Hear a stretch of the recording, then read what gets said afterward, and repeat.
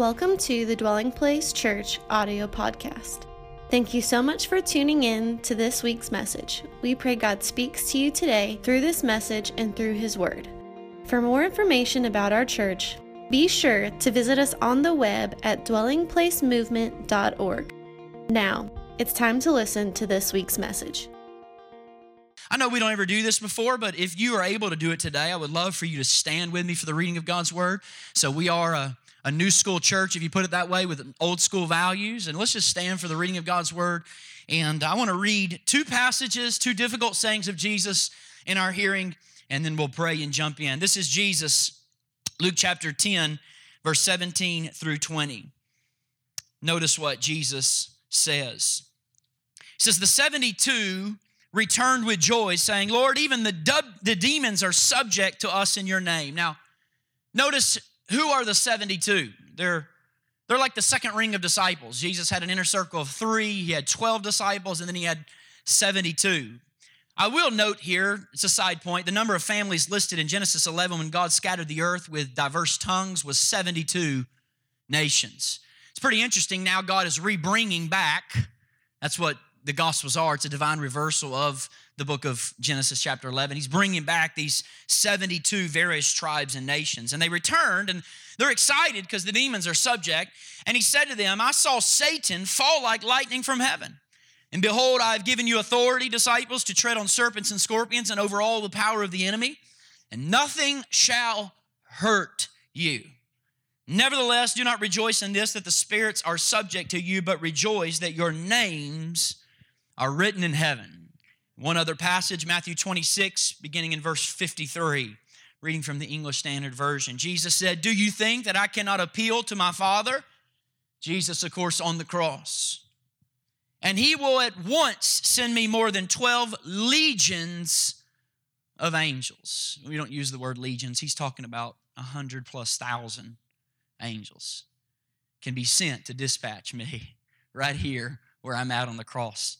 Now listen, these statements, these difficult statements are like hard candy where you have to be patient with them to really enjoy them. Some verses, most verses in the Bible are like caramels. You put them in your mouth, you chomp down, you enjoy the whole thing in a few seconds.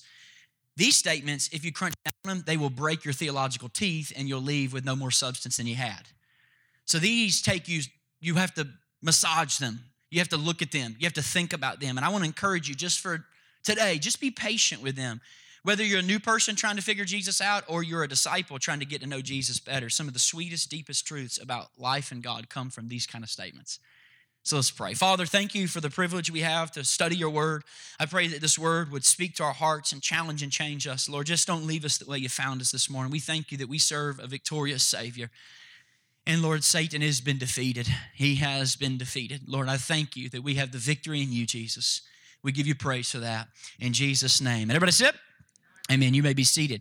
Now, why is this statement difficult? It's a great question. Why is this one so difficult? Well, first of all, does it mean that we have the authority to tread on serpents and scorpions? Like, is this when our church really starts to get weird? Maybe. But first, if the ushers would please come forward with the buckets of poisonous snakes right now to the altar, if you'd please. So what's happening? Even if you know that Jesus didn't really mean that in the literal sense, you might say, is Jesus actually saying that Satan is real, like a real devil with a tail and horns and a pitchfork? And maybe you're in this room today and you've been a person who've been around other individuals who are obsessed with the demonic. They were obsessed with demons in the demonic realm. You had a friend in college who stayed up all night studying the night before the test, and they flunked the test, and they come back to your room the next day and they say, you know what, the demons messed me up. And you're like, bro, maybe it's because you didn't study. Maybe it's because you crammed the night before. Maybe you had a friend like that. Or maybe like the mother of the friend I had who was a roommate in college. And whenever something went wrong with their car, demons were always the first suspect. Car wouldn't start. Demons mess with the battery. I'm like, well, you can go with the demon theory if you want, but I think might as well, let's cast the demon out, then change the battery and see if one of two options will work, right? You know, it was always the demons that were preventing and prohibiting everything that happened in life. So maybe You're trying to tell me, Craig, that Jesus really believed in demons? Like he really believed in demons and Satan, like with pitchfork and horns? Well, not with pitchfork and horns, but you can see from this verse that Jesus most definitely believed that Satan and demons were real. They were very real. In fact, Jesus, if we could say it this way, spent his whole ministry engaging with the devil. He spent his whole ministry engaging with demonic forces. Satan, by the way, is mentioned 250 times in the New Testament. That means one per chapter. Satan, once per chapter in the New Testament, 250 references. And here he is. He's given this clear instruction about how to engage. So if you're here today and you're going to take Jesus seriously and you're going to take the New Testament seriously, you've got to take this part seriously. In fact, it's a major theme in Jesus' life, and I guess why I feel so compelled to preach on it, not only to speak to the future, like we spoke last week with Keys for Keys, and speaking to prepare our church for how to walk in the supernatural, but for us to understand how it is that we actually engage in the spiritual realm, right? And if you say, well, I just don't know anything about this because I'm ignorant, it's not because I desire not to, it's just I've never been taught it. Well, you're missing a big part of the Christian life, a really big part of the Christian life. So let's start. Well, who is Satan? What does he do? Well, this verse gives you a clue as to where he came from. Look what verse 19 said. I saw Satan fall like lightning from heaven. Satan, you've got to understand, was one of the highest archangels that rebelled against God. He was cast out of heaven as a result of rebelling against God. He took 1/3 of the angels with him. Now, Scripture never gives us a detailed account of this. You have to, what I call deduction, you have to deduce, and you have to put together, piece it together from various portions of Scripture. Isaiah chapter 14 is probably one of the closest. Okay, Isaiah 14, look at verse 12 through 14. It gives you a glimpse into what happened. This verse, by the way, can I just go ahead and tell you, is a statement about a human king who rebelled against God. This is a human king, but Isaiah looks through him and sees the real enemy behind the human king. And yes, human kings can be empowered by Satan. In fact, 1 John very clearly tells us the whole world is under the sway of the evil one. And so he looks through the evil king to see the real evil king, and that is Satan behind him. How do you know that, Craig? Because look at the verse says, how are you fallen from heaven, O Lucifer? Well, the king there in Isaiah his name was not Lucifer. So he's not speaking to the natural name of the person. He's speaking to the person behind the person. And he says, son of dawn, how you are cut down to the ground. You have said in your heart, I will ascend to heaven. I will set my throne on high. I will make myself like the Most High. In fact, 5 times in that passage, Satan says, I will. What do you see in those verses? What repeats itself? It's I will. That's the heart of satanic rebellion, is I will, not God's will. The theme of a heart dominated by sin is I will. I will. Not you will, not your will, not you desire, but I will. I will do this. I will ascend. I will. And so ever since Satan was then cast down to the earth and he took a host of heaven with him, he's been trying to coerce everything and anything to join him in that rebellion. He wants any and all to rejoin him in the rebellion against God. I've told you before, the theme song in hell is Frank Sinatra's I Did It My Way. Okay? I did it my way. I lived it my way. I did it the way I desired to do. So we as a race, we're talking about a human race, have joined Satan in his rebellion. And now, whether you like it or not, the Bible tells us Satan has a certain authority over humans. A certain authority over us. Jesus said in John 10:10, he's here to kill, steal, and destroy. I told you that Satan is mentioned over 250 times in the New Testament. Let me show you what he's doing, by the way. By the way, there was no way possible for me to get all the scriptures this week. It's most scriptures I've ever used in a message because I'm not preaching from each one of them. I'm reading them to give you context of both where demons live and play and do and attack and where angels operate, okay? So the best thing to do is if you want to take your card and just write them, reference them. Don't try to turn to them in your Bible, okay? We're going way too fast for that. But if you want to write those down, you can write those down as we go, okay? Don't focus all on getting every one turned in your Bible.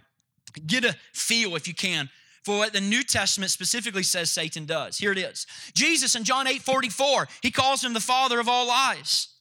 He's the father of all lies. In 1 Timothy 4:1, the Bible says that Satan corrupts truth and he concocts false doctrines. In 2 Corinthians chapter 11, verse 14 through 15, he says that Satan gives false teachers the ability not only to imitate signs and wonders, but also to speak persuasively. Satan has that ability. 1 Corinthians 7:5 tells us that he tempts the saints specifically with illicit sex. He loves tempting godly men and women with illicit sex. 2 Corinthians chapter 2 and verse 11, he tells us that he turns unresolved anger into bitterness in the hearts of God's people. Have you ever been in church and you felt that thing coming up in you in your heart against someone else in the church, and it felt stronger than it felt when you weren't even in church against people who were not believers? That is Satan working on your heart. It's very clear. That is the work of Satan in your heart to try to build up bitterness, to defile you, and ultimately separate you from the life of God. 1 Thessalonians 2:18 says he puts obstacles in the way of people trying to tell other people about Jesus. Have you ever been sharing with someone? Have you ever been trying to evangelize someone and the most bizarre distractions in that person's life happened that week that has ever happened in the last 5 years of living?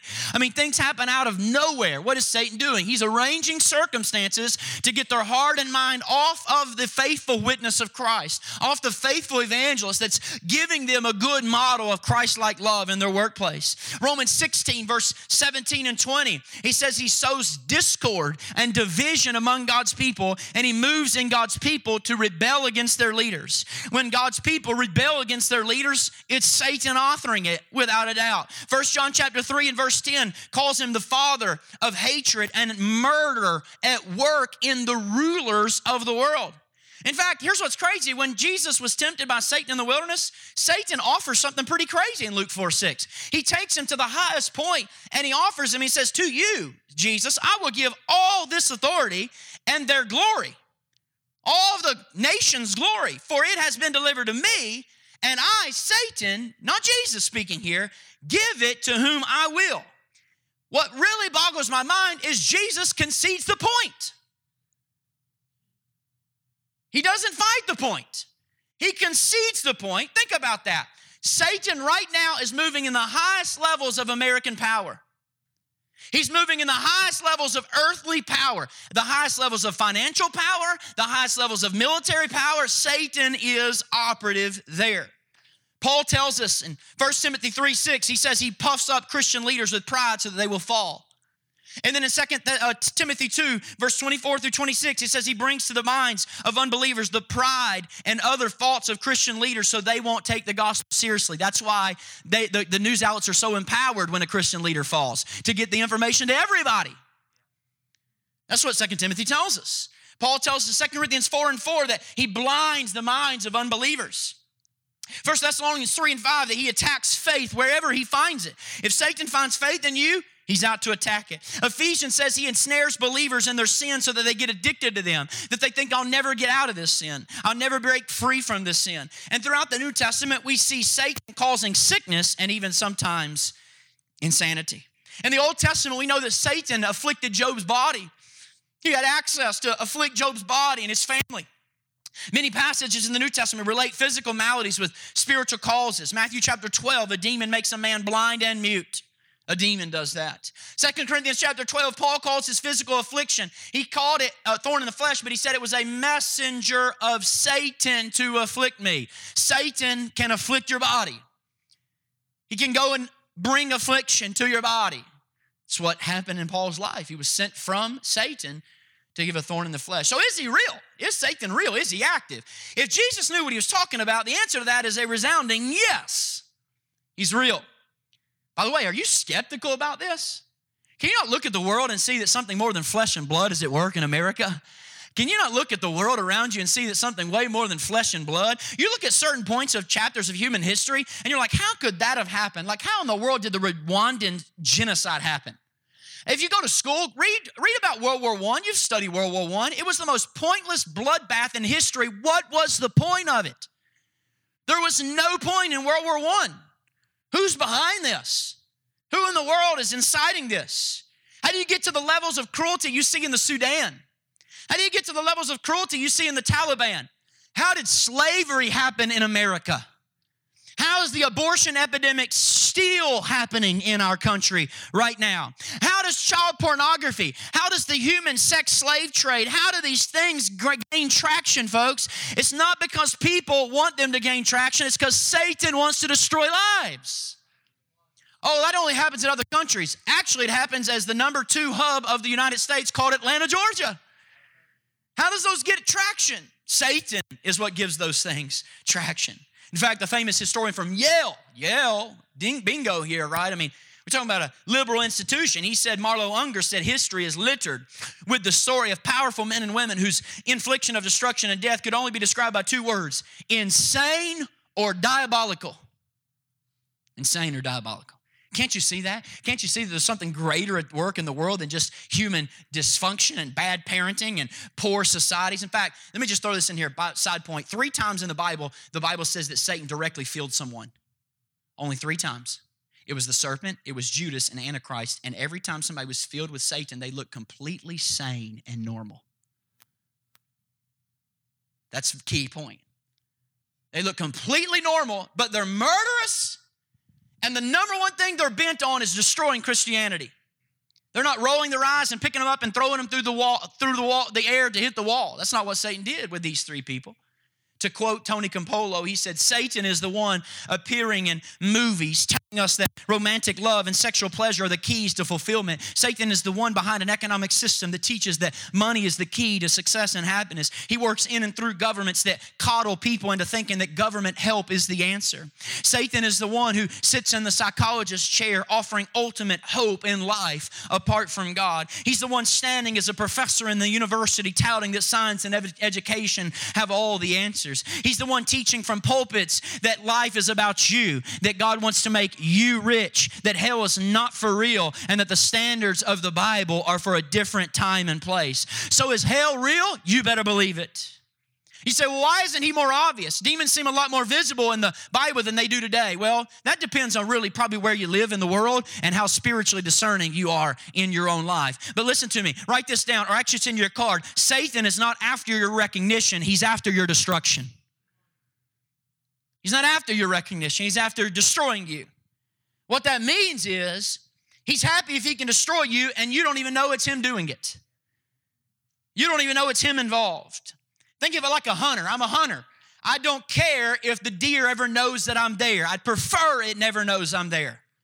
I'm stalking it. I want to kill it without it knowing that I'm in its presence. I have a great respect for animals. That's why I love deer hunting, the magnificent and the mysterious nature of never showing up and showing up in the middle of the night and then finally walking in front of me on a morning, and you spend all this time to work to try to get the perfect shot, and that's what Satan does. Studies you, finds the weaknesses, finds the angles, finds the appetites that are left unbridled in your life. It's like the wolf blade up in the Arctic, up in the northern part of Canada. They don't like wolves because wolves kill household pets and they kill seals. So you know what they do? They take knives, sharp knives, and they dip the knife into seal's blood.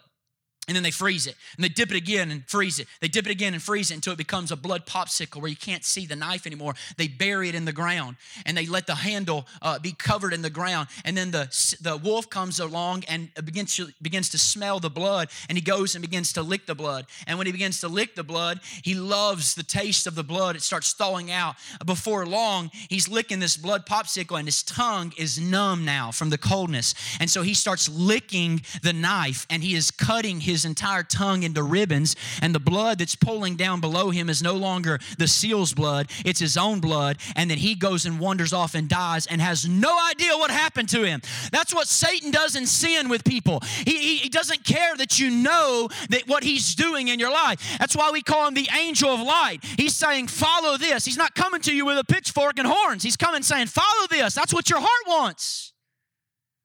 And then your blood, you're laying in your blood dead, unable to have any more life. This is what Satan does. This is how Satan operates. It reminds me of 1 Peter 5:8. Look what he said, be alert and of sober mind. Your enemy, the devil, prowls around like a roaring lion looking for someone to devour. First of all, notice that Peter calls Satan a lion. That means he's part of the cat family. I told you cats are demons, okay? I told you that, all right? It's not the main point, but it's a good point to put in here, okay? He's not a part of the dog family. He's part of the cat family. The main point is he's a hunter. He seeks prey. And what happens if you go through life not even knowing you have an enemy? It reminds me of The Ghost in the Darkness. Remember that movie with Val Kilmer about 15, 20 years ago?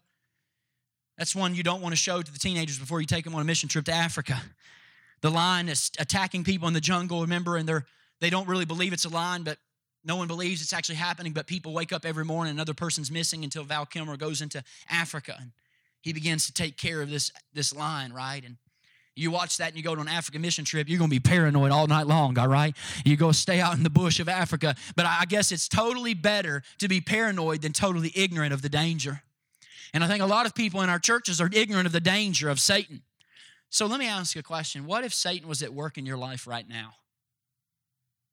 What if he was in the temptations? Sir, what if he was the one hovering over the top of your computer screen, beckoning you to enjoy yourself for a few moments after your wife is asleep before you drift off to sleep? What if he was the one providing you, businessman, with opportunities, really easy opportunities to get ahead in life and just to cheat a little bit without anybody noticing? Have you ever noticed how some temptations seem so perfect?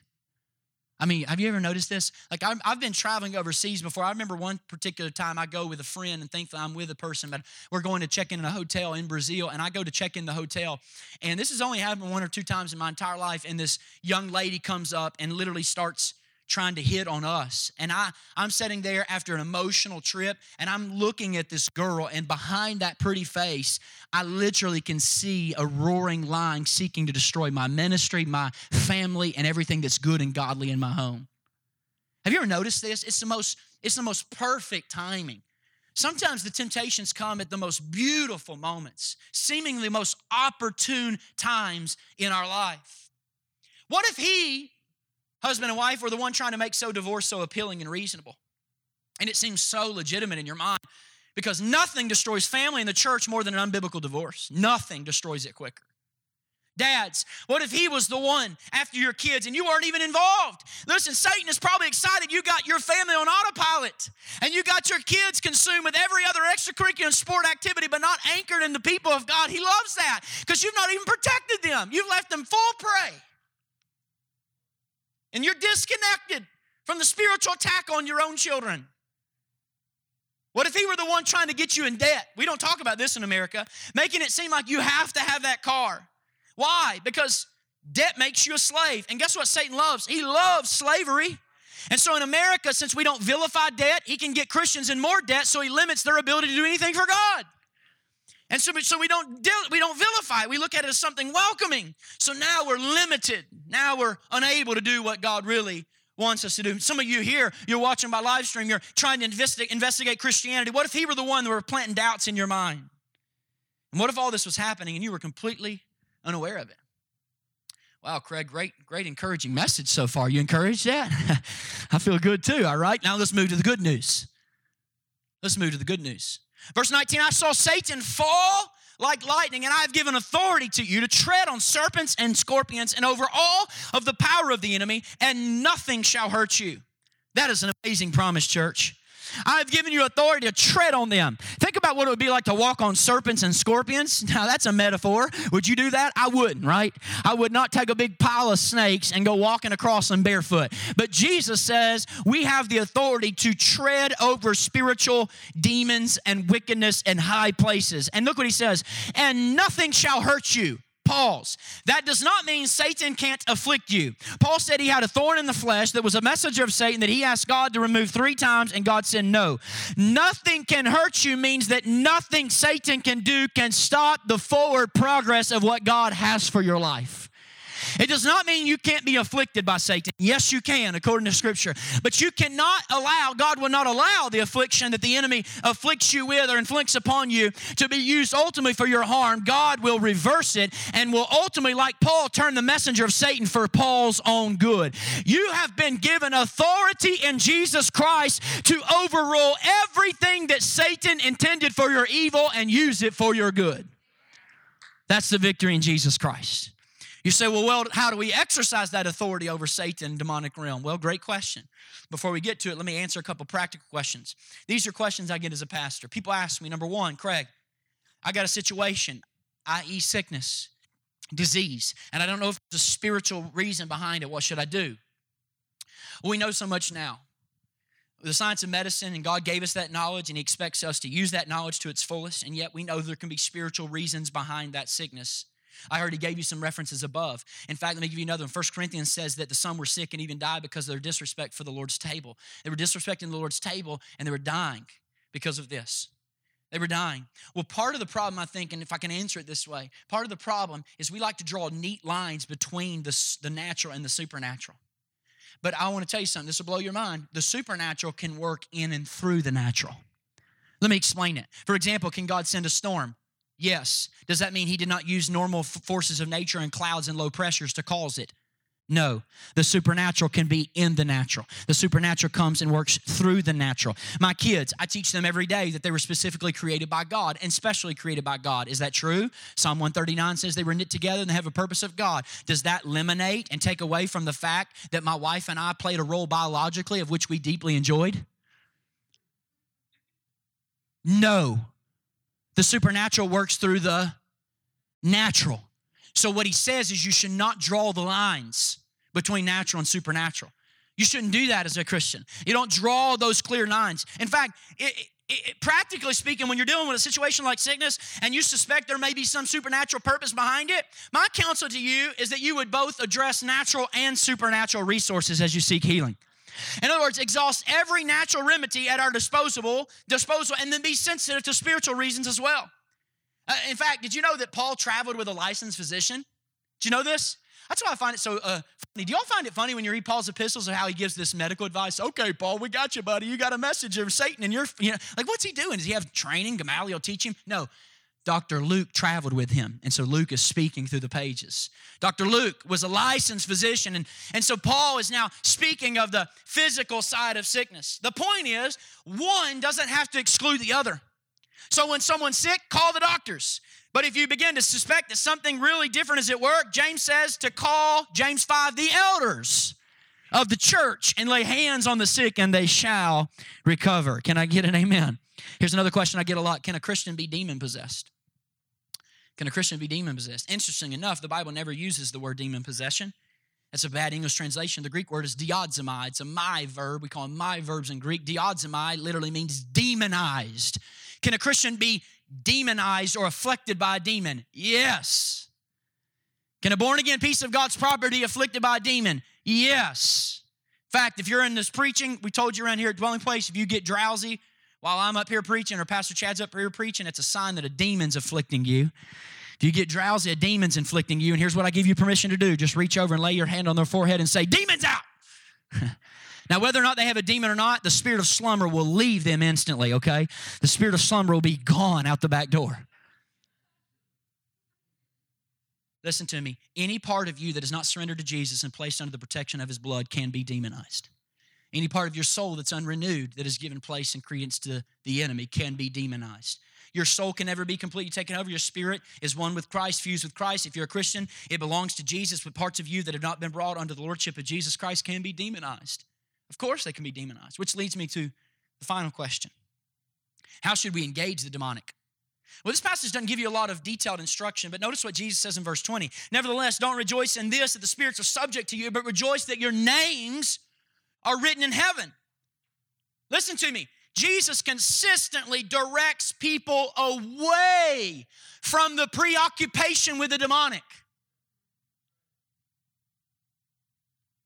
And some of you, this is going to be so foreign to you because you didn't grow up in environments like I did in faith tradition where people were so preoccupied with naming every spirit and casting out every spirit and exiling and exorcising every spirit of every life.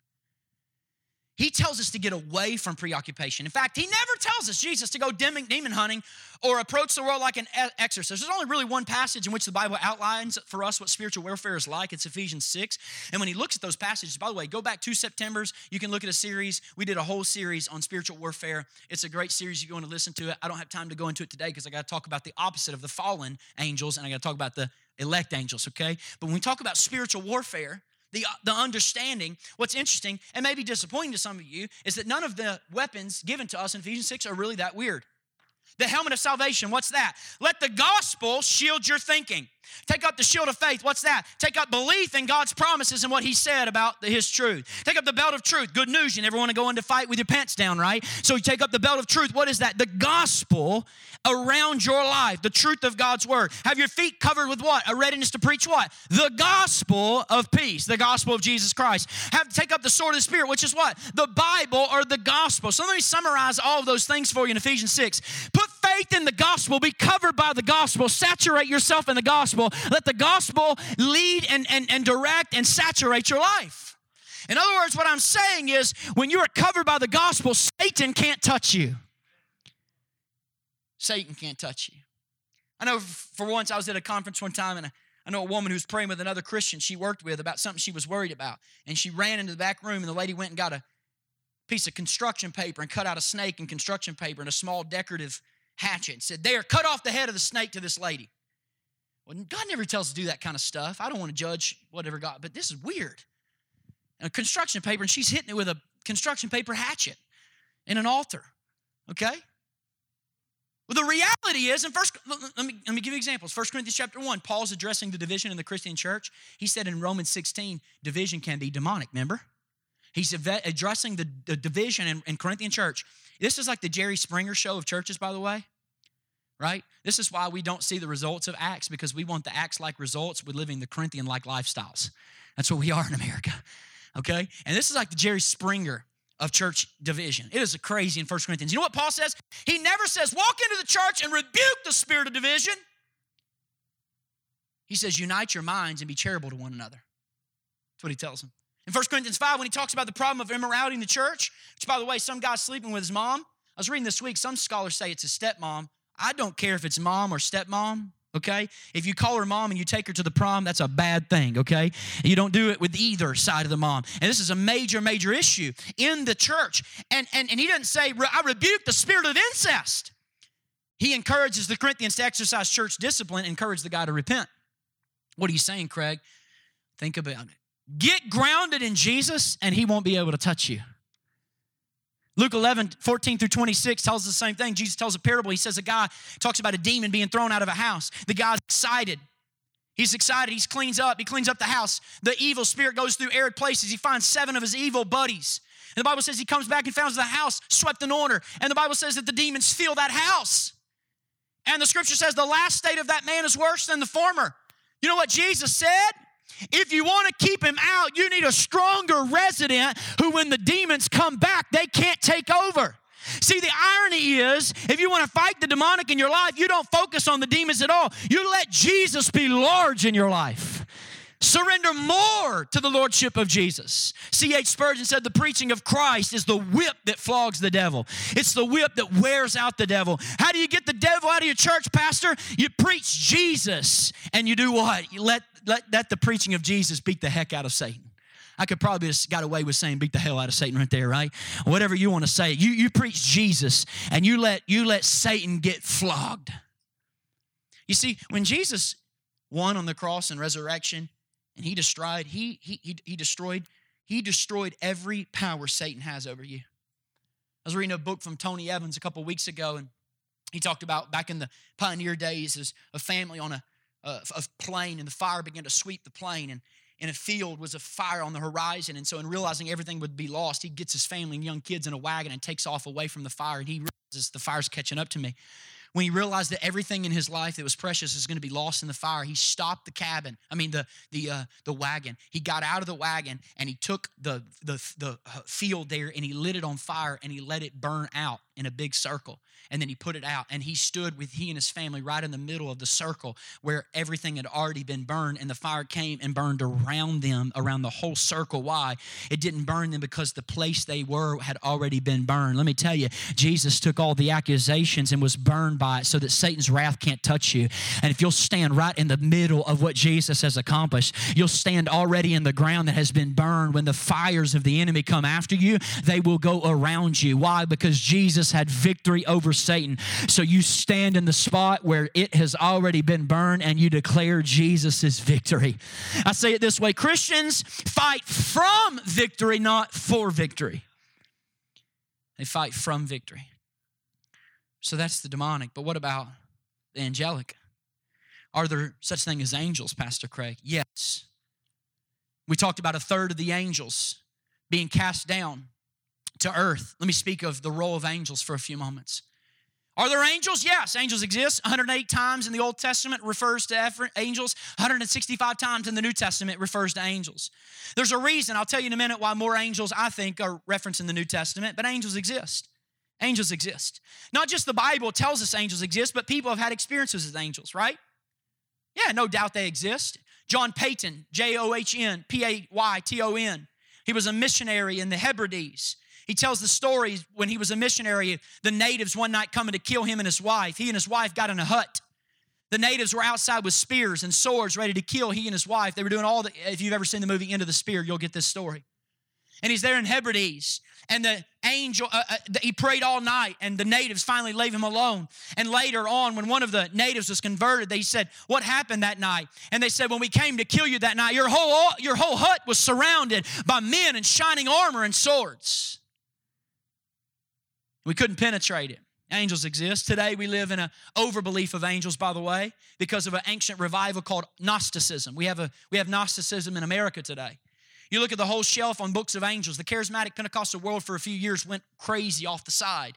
They did exactly what he tells the church there not to do, and that is that to not venerate angels and to speak of your angelic experiences all the time. Paul tells them to do that. You look at the whole bookshelf. Go in the Christian bookstore. We have guardian angels. We have books of how to get angels on your side, how to access these entities. We have a nation that's flooded with the idea of angels. Paul in Colossians, this is an ancient paganism is all it is. It's a revival of ancient paganism. Paul said to the Colossians, they go into detail about experiences they had. He said the Colossians venerate angels.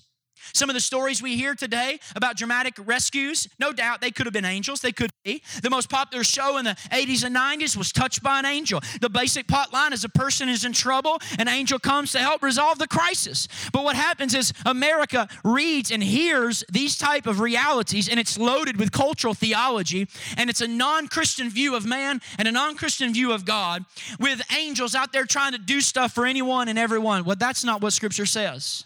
In fact, if I see another Facebook post, it troubles me deeply when I see a person, especially as a Christian, who says a loved one has died, and it says, take your wings, baby, and fly. I want to delete the post, but I don't have access to delete the post. And it's not because I want to be mean to the person that's in grief, but let's don't propagate false, wrong ideas, doctrine, and theology.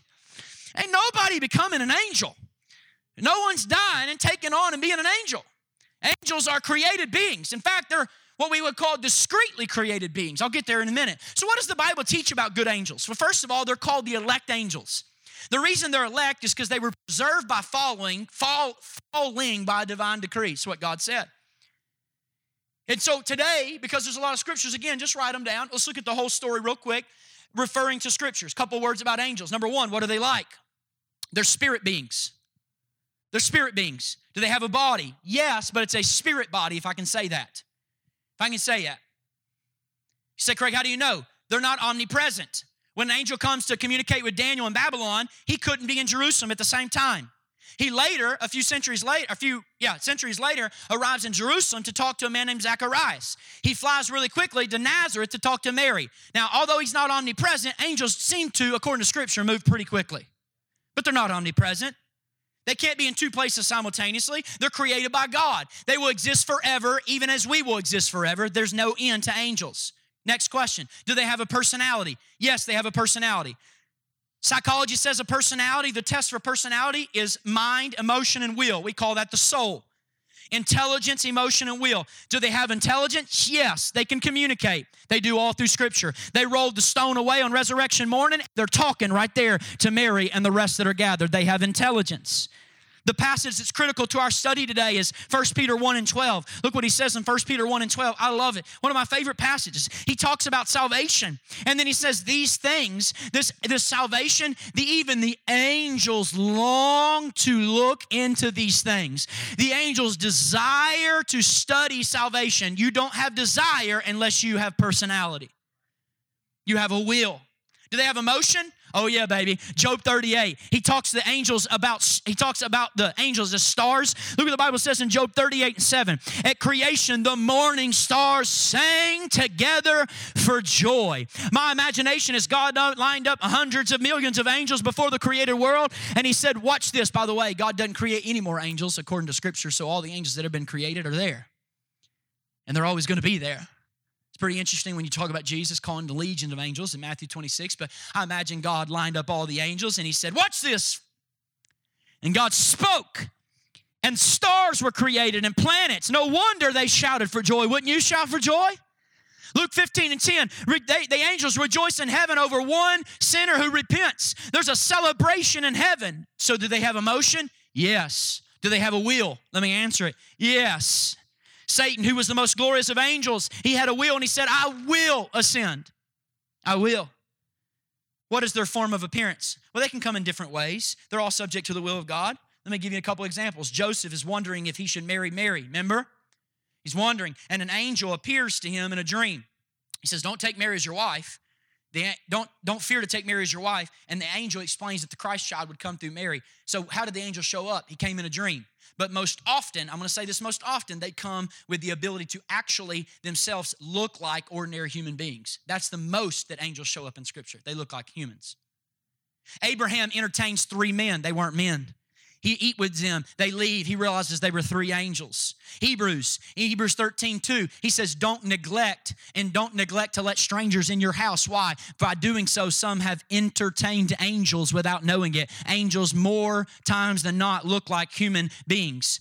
Let's think of another one. They come and rescue Lot from Sodom, and they look so much like men that the men of Sodom wanted to sodomize them. They wanted to come in, and God, through Lot, strikes them, through Abraham, strikes them with blindness. And this shows you how crazy passion is when it's unelicited like that. They're struck with blindness, and the Bible says the next verse that they tried to look for the door handle to keep on having sexual relationship with these angels. And you wonder how strong that sexual pull is. They're looking for the door handle to try to get in to sodomize these angels. So often their appearance is like human beings. What about the ministry of angels? What do? Well, they worship God. The first order of angels are called the seraphim. The seraphim is one category of angels, and the seraphim are called, the literal translation is burning ones. They're before the throne of God giving praise to God. They're saying, holy, holy, holy is the Lord God Almighty, and the whole earth is full of His glory. One of the passages that's foundational for us in studying angels is Hebrews 1:14. It says they are ministering spirits. Angels are ministering spirits sent to minister to those who are inheriting salvation. That means angels under God's direction become your servant. Okay, I don't know. I remember when I was first a believer, I was trying to study angels. They, under God's direction, become the servants of God's people. You understand that? So we shouldn't be amazed frequently in the Bible that they are messengers. You know what angel means? Messenger. Angelos. Messenger. Angel means messenger. What does God use angels for? To communicate and send messages to people. Gabriel came to speak to Zacharias and Mary, and the incarnation comes about. The angel comes to the shepherds out in the shepherd's field, and they, of course, are terrified. Wouldn't you be? And they say, fear not, for unto you today in the city of David a child is born who is Christ the Lord. What are the angels doing? Communicating a message. Psalm 103, what are angels? They're spirits who obey the voice of God's word. Angels obey God's word. Much of Daniel and Revelation was actually communicated to Daniel by an angel. If you go to Revelation, John, where did he get all the information to write down those 21 chapters? Most of it came communication by angels. What about protection? Do angels protect? Touched by an angel, protected by an angel. Yeah, 3 stories in the book of Acts talk about the protection of angels. My favorite one probably is Acts 5. The apostles are in jail. The angel opens the door of the prison and says, go stand and speak in the presence of the people. Acts 5, 19 and 20, by the way. Then my really favorite one is Acts 12. Most dramatic. Peter's asleep in prison. He's sleeping. An angel nudges him, says, get your clothes on, put your shoes on, put your cloak on, and let's walk. I always find that humorous, right? Like, put your clothes on. I can open all the doors, but you put your clothes on. I'm like, yeah, you would need to be told by the angel to put your clothes on because you'd probably walk out naked not knowing what in the world is going on right now. So he says, put your clothes on. And then I imagine like Walmart. He puts his cart and he starts walking and the doors start opening. And he goes to the next level of the prison and the doors start walking. And Peter walks out that day with an angel. He goes to where that they're having a prayer meeting for him to get out. And he knocks on the door. And the woman, the girl sees him, goes back to the group and says, it's his angel. Go read it. It's his angel, is what the girl says. People didn't believe that God had answered their prayers, that he got freed. So you can't see them all the time, so they can see you. And they serve God. Paul's in a difficult dilemma. He's going to trial. He's on a ship. And he said, don't worry, guys, we're going to get to Rome. An angel of the Lord stood by me last night. So God uses angels to communicate messages with us and sometimes bring messages to the human race. They'll also be at our death. Do you know angels will be at your death? They're very interested in salvation. Luke 16 says that Lazarus died, and it was angels that carried him into Abraham's bosom. Oh yeah, angels will be at your death. They're going to be right there at your death. When 5 missionaries were murdered in Central America in the 1950s by the Auca Indians, oh, it was a beautiful story. They were young men, beautiful young men. And these young men were there serving Christ and the advancement of the gospel, and he martyred these 5 men, and a whole choir of angels showed up that night. You say, Craig, how do you know? The way this was discovered was not at the time of the murders, but when the murderers came to saving faith over 2 decades later, 20 years later. They invited these missionaries, invited these indigenous people into their homes to eat dinner. And when they did, the missionaries were playing records of Christian music and choirs. And all of the men who had been saved from this indigenous people, they go stark white. And they said, we heard that night when the killings took place. They said, we looked up in the trees and that same music showed up. What happened? Angels showed up in the trees to take those 5 missionaries to their Creator. The angels came and gathered those 5 individuals and took them into the presence of Jesus. Yes, angels are real. Yes, angels guide people to heaven. Yes, angels become our servants. Not only do they do that, they execute judgment for God. Did you know that angels don't just have a ministry to the saved, they have a ministry to the unsaved? I just got to hit them real quickly. Look at the Old Testament. They're involved in the destruction of Sodom and Gomorrah. That's not God's people. It's people away from God. They're involved in the plagues of Egypt. Go read the plagues of Egypt. Isaiah 37:36. You want to talk about how bad angels are? One angel killed 1,000 people in a single night. Isaiah 37:36. One angel slaughtered 1,000 people. One angel. Right there. Revelation. It was angels that are involved in judgment. They hold back judgment and then they release on God's good timing and word.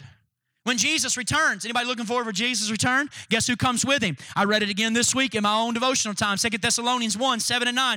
The Lord Jesus will be revealed from heaven in a blazing fire with his powerful angels, and he will punish those who don't know God and don't obey the gospel of our Lord Jesus Christ. So no matter where Jesus goes in the gospels, angels are there because angels are really interested in Jesus and the salvation he provides.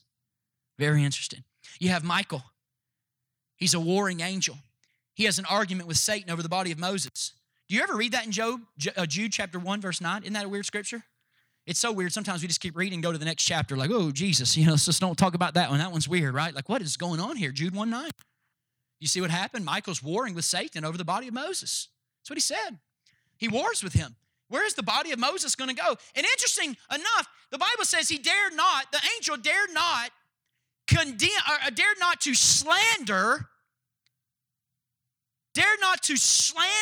This is what's amazing. Satan had the gall and nerve to slander Michael. He's a slanderer. By the way, if you are slandering somebody, you're doing Satan's work for him.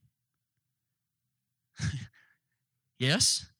If you slander somebody, you're just doing Satan's work for him.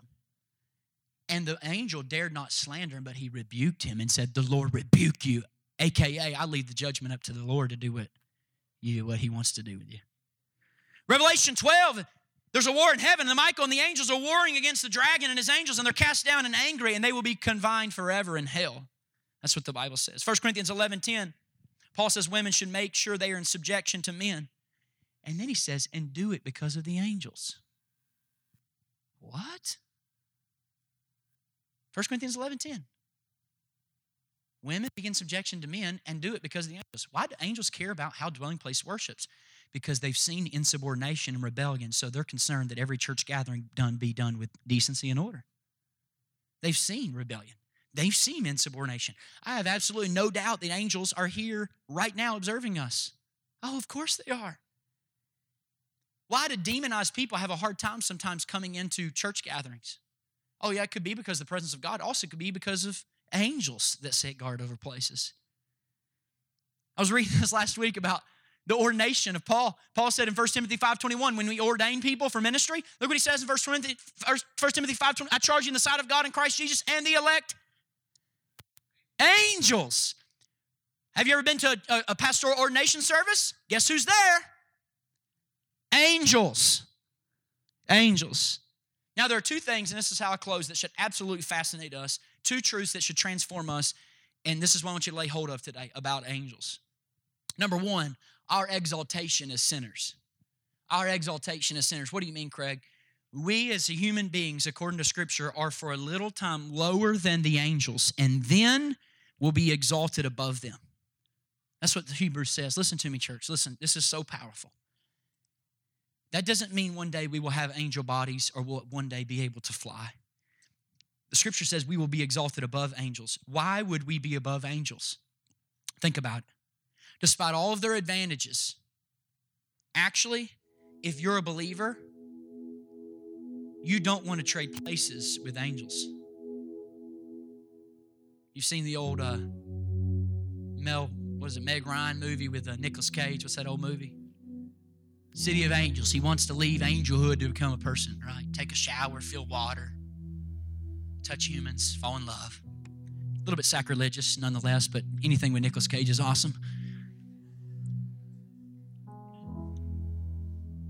You know why you don't want to be an angel? Because an angel's created independently and discreetly. God created them, but they have no family connections. They don't procreate. You don't believe it? Jesus said angels don't procreate. He says they don't have sex. So that means angels have no aunts, no uncles, no moms, no fathers. So they don't share a family relationship with Jesus Christ. No angel can say, Jesus Christ is my brother. But you can. No angel can say, Jesus Christ is my older brother. But you can. The reason we inherit what Jesus inherits is because we are called Jesus' brothers. We shall be heirs of God and joint heirs with Jesus. Jesus receives his inheritance, and we participate in that inheritance. Have I rung your bell yet? If I hadn't, let me ring it real quick. One day we shall rule with Jesus Christ, and in the kingdom we shall reign with him forever and ever.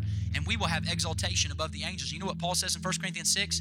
We will judge the angels. He says, Corinthians, can you not take care of your division issues in the church? Why are you going outside?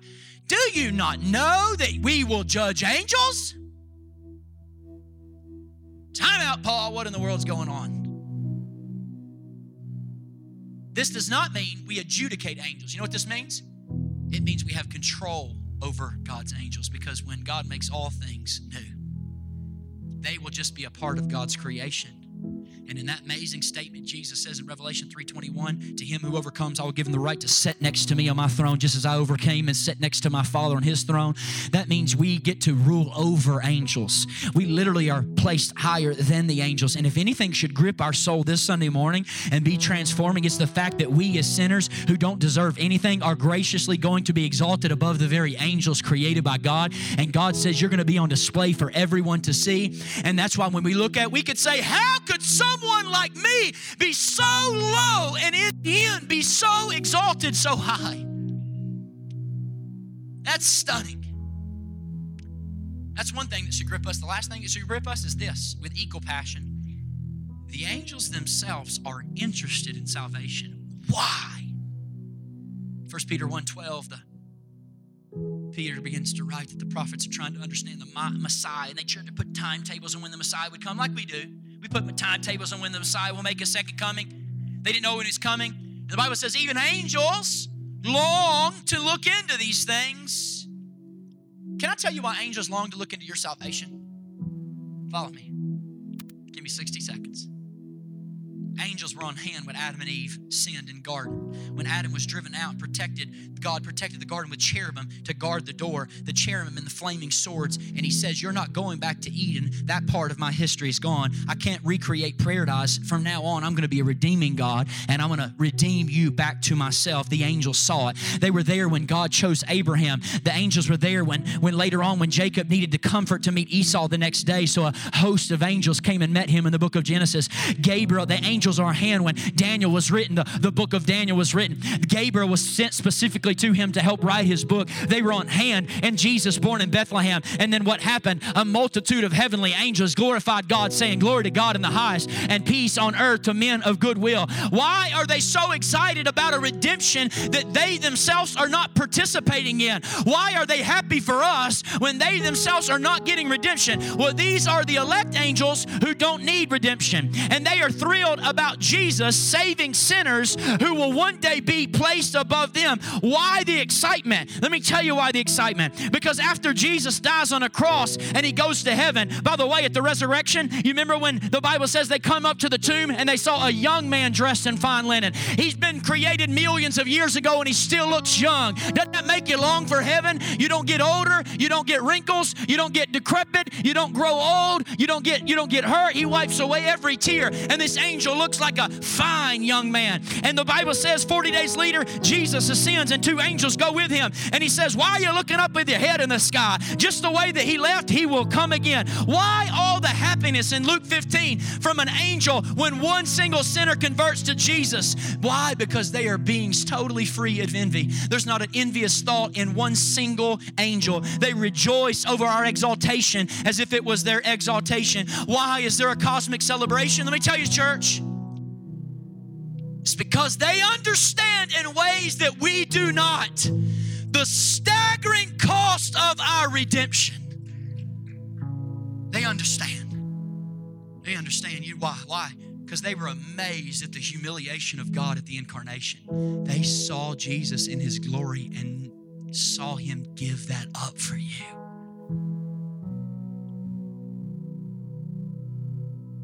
They're amazed at God's humiliation. They're grieved at the plight of humanity. And they see the part when Jesus came from his glory in ways that we don't understand and we don't know. And they see him lying in a manger. And they're at the crucifixion seeing Jesus die. And when they see all that God went through to redeem sinners, they rejoice. And they say, God, how could you show that much grace? What a God we serve. And they sing all the more. They sing all the more. Thank you so much for listening to this week's message. If you would like more information about our church, be sure to visit us on the web at dwellingplacemovement.org.